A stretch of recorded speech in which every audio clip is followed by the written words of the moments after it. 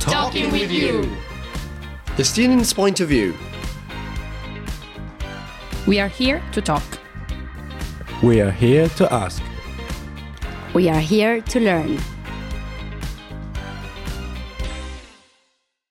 Welcome to a new episode of Talking with You, the podcast where the student's point of view matters. The show wants to provide the students an open and safe space to discuss the topics that we deal with as students, but also in a broader sense, the ones that concern us the most as young individuals and that we are passionate about. So my name is Felix. And my name is Daniele, and we will be your hosts for today. First of all, let me wish everyone a happy new year. And what a year 2024 is going to be. This year, half of the entire world population will head to the polls in 64 countries plus the European Union. Of course, not all of these elections will meet the standards of a liberal democracy, but in the overall pot of elections, there will be some decisive ones. But what does that mean for the state of liberal democracy in the world, as well as in the EU? That is precisely what we want to discuss today. But before we dive into this crucial topic, as always, let me welcome our two guests of today. Marta Volpe, recent political science master graduate and research assistant at the Institute of European Studies. Hi, Marta. Hi, everyone. Thanks for inviting me. And Javier Bardón, member of SAIS and master student in European Studies. Hi, Javier. Hello, thank you for having me. Thank you for coming today. And also from my side, a big welcome. We're very happy that you find the time to talk with us about this exciting but also somehow worrisome topic, I would say. As previously mentioned, we are heading into a very decisive year of elections with unpredictable outcomes. And we are not talking about elections in small countries here, but elections in the 10 most populous nations in the world, such as the US or India, for instance, as well as the European Union, where the European Parliament elections will be held in June. Remember to vote, by the way. And when looking at all these individual elections, we can find one common denominator: the attack on liberal democracy across the globe by authoritarian forces getting more and more popular. So at the end of the year, the question could very well be, will liberal democracy and international liberal order prevail in the long run? What we have seen in the last years, particularly with the Russian invasion of Ukraine, but also with the Chinese open contestation of this liberal rule-based order, is a constant attack on the system in place since the end of the Second World War by several autocratic regimes all over the globe. Now, with the rise of authoritarian forces within liberal democracies, our free society and order is not only under attack from the outside, but also from the very inside. I can't agree more, Daniele. But maybe also in the beginning it is important to first give our listeners a brief definition of what we actually mean when we talk about liberal democracy. Basically, what we are talking about is a system that has a functioning rule of law in place, ensures the individual rights and liberties, there's a political pluralism, free and fair elections, a separation of power, a limited government, a freedom of the press, and also the respect for minority rights. And as you mentioned also before, we have seen how fragile even the oldest democracies can be when we look at the first Trump administration and the storming of Capitol Hill on January 6th, but also in other EU countries, for instance, like we have seen now with the ended regime of the PiS party in Poland trying to abandon the checks and balances step by step, but also the Orban government in Hungary. But we have also seen other authoritarian parties leading second or even first in the polls in different EU countries at the moment, such as in Germany, the Alternative für Deutschland, or the Freedom Party in Austria. And the current projection also for the European Parliament election forecasts also a big win for the parties on the extreme right, but also in other parts of the world. When we look, for example, at Mexico, where there are elections going to be held this year, and the ruling party is so sawing piece by piece at the pillars of liberal democracy. So maybe also to come to my first question, I'm just wondering, what is so offensive about liberal democracy that all of those different political actors wanted to end? And do you think they are in the right? Maybe let's start with you, Marta.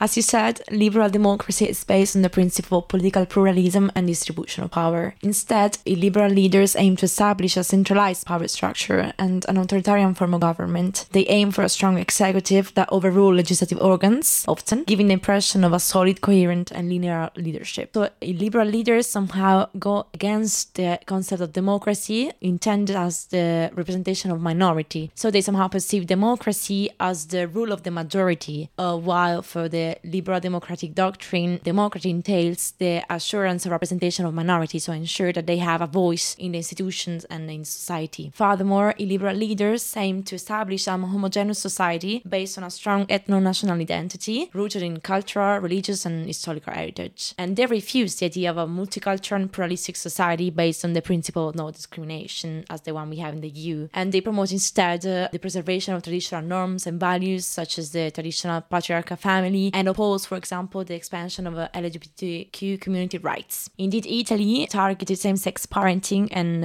Hungary banned the promotion of homosexuality in media and education for minors. Yeah, Marta, thank you so much. Javier, I was thinking, what do you think about that? For you, what are the reasons that liberal democracy is so offensive to those authoritarian forces? I can't agree more with what Marta and all the arguments that she brought. And to pick up with that, I would like to make a parallelism between what Karl Marx once spoke of the specter of communism haunting Europe. And today, I think that we can argue that it's populism who is haunting Europe and all the liberal democracies in general. That being said, honestly, I don't believe there is anything inherently offensive about liberal democracy. Instead, I think that the rise of authoritarian parties is often a response to various social, economic, or institutional issues, and that some populism and angry narratives based on an idealized past that actually never existed create political hopes on desperate citizens that most probably are not authoritarian. However, whether supporters are willingly or unwillingly authoritarian, the truth is that those parties are weakening the rule of the games that Felix mentioned. And here I would like to add a distinction between formal and informal rules. The second are the tacit rules that we have inherited from tradition and practice, such as not claiming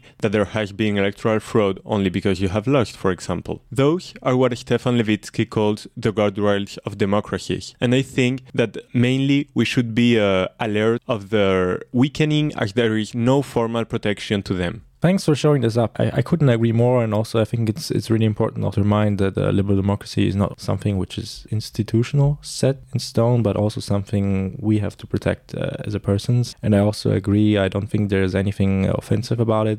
As we said before, 2 elections are particularly outstanding and crucial for us. Let's start with the European Parliament elections in June 2024. When looking at the current polling, we can expect a high surge of particularly right-wing populist and extremist parties. All of these parties, in the past as well as nowadays, ride on this very successful, I had to admit, unfortunately, anti-migration, xenophobic ticket that they use after gaining power to fundamentally alter the character of liberal democracies by abolishing judicial independence or concentrating power, sprawling corruption, and limiting individual civil rights. And as we saw at the moment, we have a massive fundamental civil discontent of the general population in most EU member states. Where the question comes up, are we still talking about failures in migration policy? Or are we moving very much towards a profound questioning of the very functioning of the liberal democracy as a systemic contestation in the EU? What is happening here? And how can we confront that problem? Thank you for your question, Daniele. Such an interesting topic. Well, I think that the massive civil discontent in most EU member states stems from 2 primary causes: austerity policies and the reception of immigrants. Austerity policies have predominantly impacted social democracy and far-left parties, leading to what some call soft Euroscepticism. These parties critique specific policies without directly challenging liberal democracy or the EU. But going to the question, on the other hand, immigration appears to be the catalyst for a lasting populism that seems to be here to stay. Similar to corruption in Latin America, migration serves as the seed for a phenomenon that fosters narratives of direct confrontation, not just against policies, but also against the entire system, against the polity of the EU.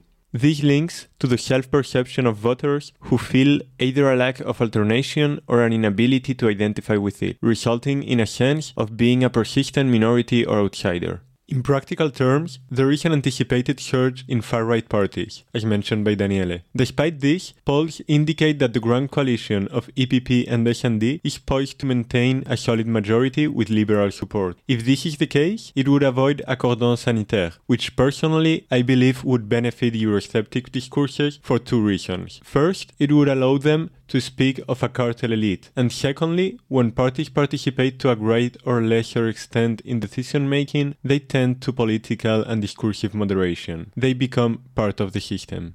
And what's your take on this, Marta? Well, I don't think that European election will bring about a complete fall of the European liberal democratic system, as it's true that illiberal political forces has been present before. For sure, it is noticeable a shift towards extreme right, as illustrated by Meloni's government in Italy, but it's also worth noting a contrasting trend in Spain and Poland, for example. For example, Poland in the past seriously undermined the principle of judicial independence and the system of check and balances, with political nominees as state monitoring bodies and judicial institutions, and also the Constitutional Tribunal, for example. And the latest election in October 2023 signify a major shift from democratic backslide in Poland to a recommitment to European values and democratic principles. Concerning migration policy, I'd say that is a really highly politicized topic. Indeed, liberal actors tend to represent migration as the source of all the problem of a country, as a threat to security, for example, and to national identity and culture. And indeed, migration policy of some countries, such as Hungary, have been a source of concern for the rule of law in the European Union. Indeed, Hungary contravened European and international law by refusing to apply the resettlement scheme for asylum seekers and enacting, for example, the Stop Soros law in 2018, which criminalized NGOs supporting illegal migration. On the other side, the European Union is currently working on the approval of a new pact on migration and asylum, which enhances cooperation between the member states. Indeed, it establishes a mandatory cooperation system for the reception of asylum seeker requests under the form of either relocation or financial compensation. And this alleviates the burden of European countries at the border, such as Italy and Greece and Spain. Yet, unfortunately, the policy of externalization of refugee reception through agreement with third countries, such as the one Italy has with Albania and such as the European agreement with Turkey, are reproachable under international humanitarian law, as they are similar to the principle of non-refoulement, which is prohibited. Well, I guess we can say that the situation we're in is indeed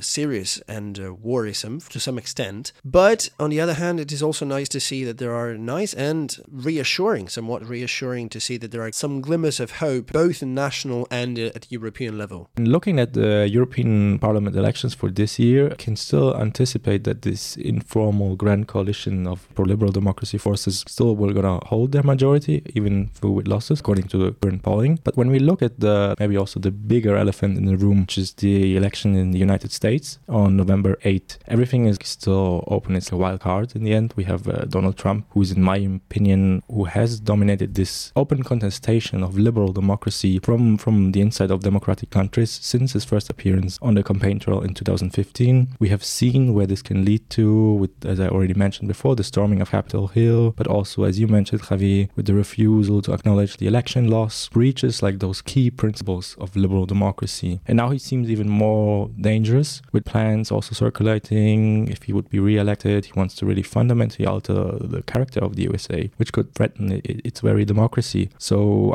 I'm also here wondering what meaning has this outcome of the election for you guys, and what do you think are the consequences also for the EU with a potential Trump presidency? Maybe let's start first with you, Javi. Well, I think that Trump has demonstrated an unprecedented level of resilience. He has been able to turn imputations into decorations. So far, he has shown strong performance in the primaries in Iowa and in New Hampshire, and historically, whoever wins both primaries is the one that will have the ticket for the Republican Party.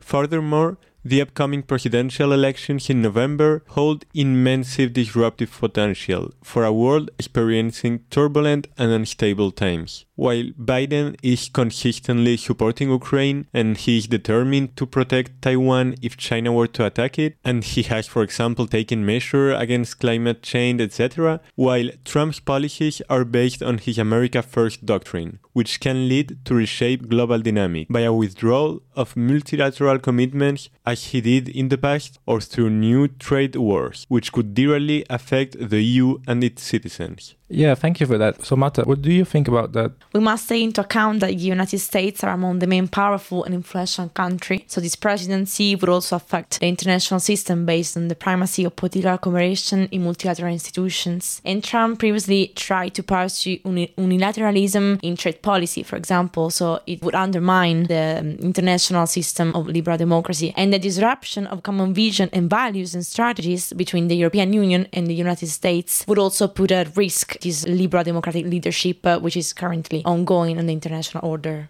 Yeah, Marta, and also Javier, I couldn't agree more, especially on the point you mentioned with the threatening also for the system we live in, the values we share, the democratic values, but also this cooperation between countries, the multilateralism. Therefore, maybe we can also conclude that this election in 2024 can be also seen like one of these really decisive points of collision between those two very different visions between liberal democracy and its autocratic contesters in the US. And due to the necessity of a functioning US democracy, as we already mentioned, as this dominant country in this international liberal order that we have in place since the Second World War, it's also very, very crucial the outcome for what's going to happen afterwards. What we have seen in any case in 2020, Joe Biden was able to defeat him, Donald Trump, but if he manages to be re-elected, remains completely open. Thank you both very much for your insightful views. Even though there would be so many more elections to come this year that we could talk about, we have reached, unfortunately, the end of this episode. Before we end, we would, as always, like to express a very special thanks to our two invitees, Marta and Javier, for joining us today to discuss this very interesting but also somewhat worrisome political development. I also want to thank you all for listening to one more episode of Talking with EU, the student's point of view. Until next time.